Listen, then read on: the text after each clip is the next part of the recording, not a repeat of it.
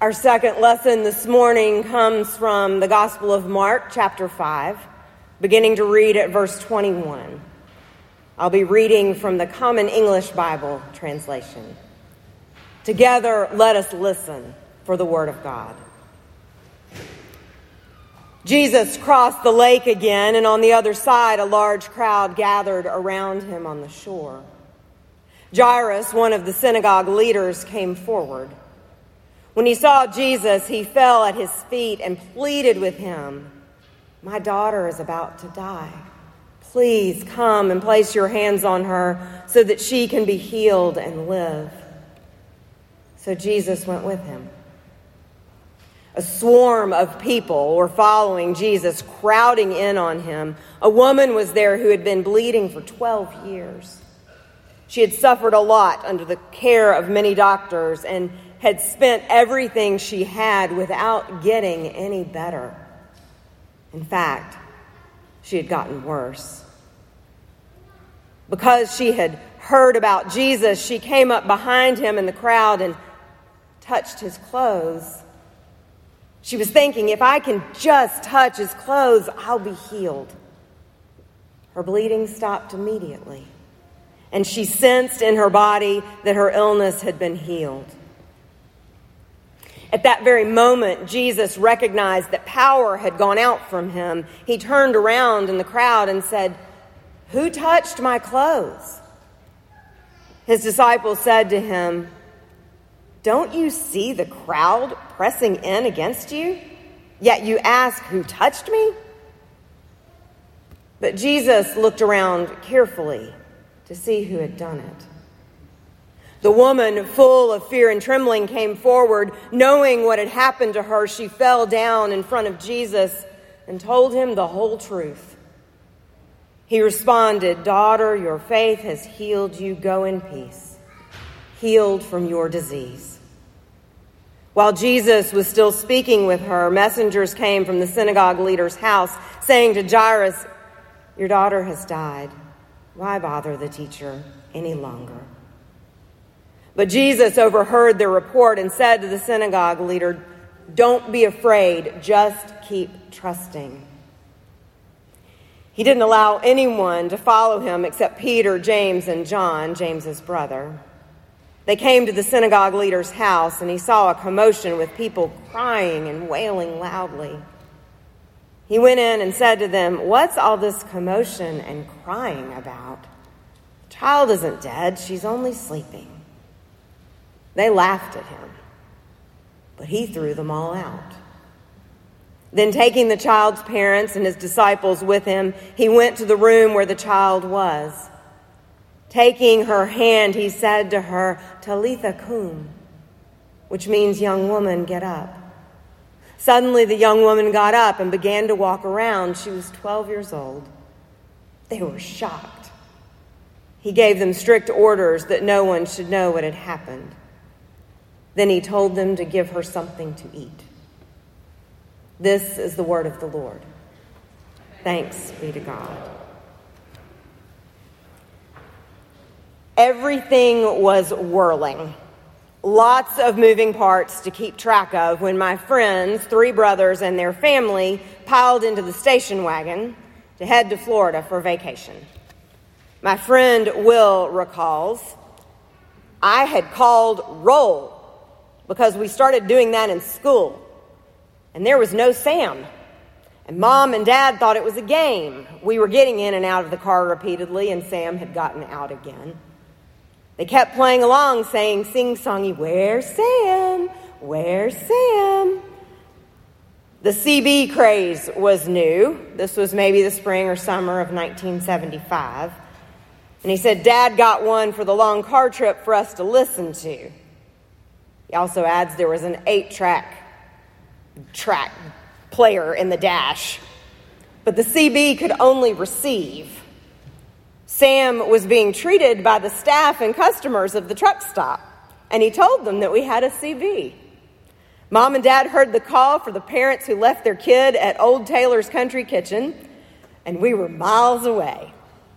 And they had to turn around at the next exit.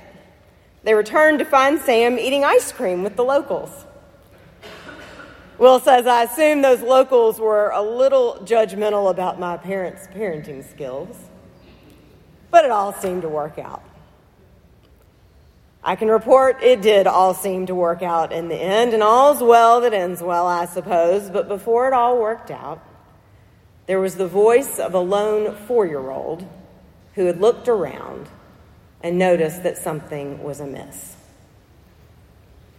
The scene described in our passage from Mark this morning is chaotic as well. Crowds press in around Jesus, as they do most of the time at this point in the narrative. And after a brief stay on the other side of the Sea of Galilee, Jesus and the disciples travel back and are met by yet another throng of people. Of course they are. Word has spread about this charismatic rabbi, one who preaches and challenges and welcomes unlike anyone they have ever encountered before, and he heals. This man Jesus has a way about him, a way of restoring people to life when all hope is lost. Who wouldn't want to get close to that or to him? In this whirlwind of a text, initially we meet Jairus. Mark tells us that he is the leader of the synagogue, meaning that he has power and wealth and influence, and yet his daughter lies near death, and he is heartbroken. On his own, there is nothing he can do to save her. So this pillar of the community falls at Jesus' feet in full sight of everyone and begs Jesus to help him, to help her. Jesus takes notice, as does everyone else, I imagine, when a man of wealth and power begs at the feet of an itinerant preacher. People tend to pay attention. Jesus honors Jairus' plea and heads to his house, and the crowd, which seems to be, maybe just in my own imagination, but seems to be growing exponentially in front of our eyes, heads that way too. Mark then shifts our attention to another figure in the scene, a woman who has been bleeding for 12 years, as long as Jairus' daughter has been alive. She is spent and has spent every last dime on treatments for her illness. And not only have these treatments not worked, they have also left her penniless and sicker than she was when the whole nightmare began. Unlike Jairus, we have no reason to suspect that she is more than another face in the crowd, one of the many who is pressing in to catch the slightest glimpse of Jesus. And really all she wants is to touch the hem of his robe. She is convinced that even that will be enough to bring her the healing she so desires. Some have sung the woman's praises for her assertiveness and her determination to seek Jesus out, push her way through, and reach for the healing she has longed for. They make the point that she does not let the crowd shift her from her goal, and I think they're right. I also think we are seeing one who has been overlooked, passed over, and forgotten for over a decade. No one seems to be advocating for her or championing her cause. She is desperate to be made whole. At this point, what does this wiped and wiped out, unnamed woman have to lose? And if she just touches the hem of his robe, who will notice? Who will care? I'm always swept up by the action in this passage when it comes around. The crowds, the sounds, the movement, the interruptions, the excitement combine to create a vivid and dramatic scene. And that's all here, of course, but this time I noticed something more, an almost throwaway phrase that made me catch my breath. At that very moment, Jesus recognized that power had gone out from him. He turned around in the crowd and said, "Who touched my clothes?" His disciples said to him, "Don't you see the crowd pressing against you, yet you asked, 'Who touched me?'" But Jesus looked around carefully to see who had done it. In the thick of the throng, Jesus stops and looks and notices this one whom the rest of the world is tossed aside, overlooked, written off, and forgotten. One of the most heartbreaking comments I've heard someone utter during the past year and a half is, "The church has forgotten me." I know there are those, especially those who have been living alone or homebound, who have felt the sting of isolation more strongly than those of us who've managed to land in a bubble with friends or loved ones over the past year or so. Sadly, that sting of feeling forgotten did not start in April of 2020 for far too many. Many people, wealthy and poor, gay and straight, white people and people of color, people who scrape by in cities and people who eke out a living in rural crossroads, people who live in grand gated estates and people who sleep in tents night after night, have felt forgotten, overlooked, left behind and even trampled by the throngs, and also, sadly, by the church. At least I know I have been guilty of failing to stop and look around carefully and notice to see what and whom Jesus wants me to see. Writer Kate Linthicum recalls traveling with her friend Matt Ike through rural Ohio in the spring of 2009. In an article from about 5 years ago, she writes about driving with Matt down Route 13 through an area that had once been home to thriving lumber mills and mining towns. This same county is now one where 1/3 of the population lives below the poverty line. Matt befriended many of the people he photographed and became especially close with Jesse and Tracy Sellers and their children. The Sellers' twin daughters were flower girls in Matt's wedding. Matt not only photographed the community for his project, he got to know them. Kate writes he befriended young men whose idea of fun was to speed down dirt roads in pickup trucks while plowing through a 24-pack of Coors. He hung out in trailer parks and at Little League games, demolition derbies, and church gatherings. So Matt, as it turns out, is not a disengaged artist who views his subjects from afar and merely as props for his art. He is part of the family. Matt visits the Sellers family at least once a year now.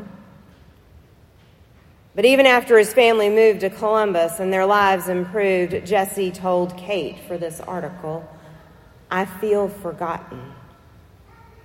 That's the power of Matt's project, the power of his witness. As Kate writes, Matt simply saw a group of people who felt like the world had forgotten them and hung around for years observing and listening to what they had to say. She says it was a very basic act, but also, in its way, a radical one.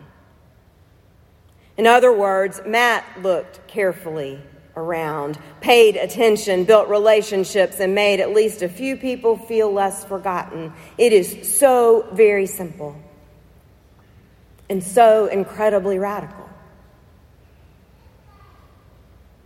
As I've said, there's a lot going on, and as I'm guessing you noticed, a lot going on in this text from Mark. Many people coming and going, countless needs swirling around. Jesus presses through the pressing in crowd, throws out those who might only be interested in getting a front row seat to a spectacle, and brings a young woman back from death. And yet his most radical act might just be the quietest one, the one we might miss in the chaos.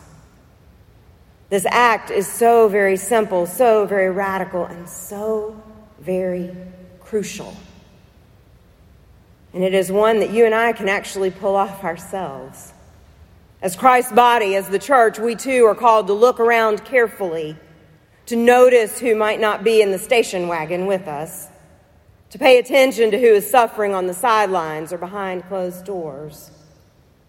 This particular community has done that in many ways already, and I'm sure I will learn about more in the days ahead. You've built and stocked a blessing box. You're supporting siblings in Haiti. The list is faithful and long. And yet, if we look around carefully, we might still notice others who remain unseen, others who may still feel forgotten. And if you have ever felt forgotten by the church, by any church in any place at any time, I am sorry. Jesus sees you.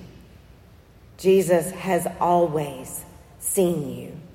Jesus is still looking around carefully for you. And by the grace of God, I promise to do my best to look around carefully for you too.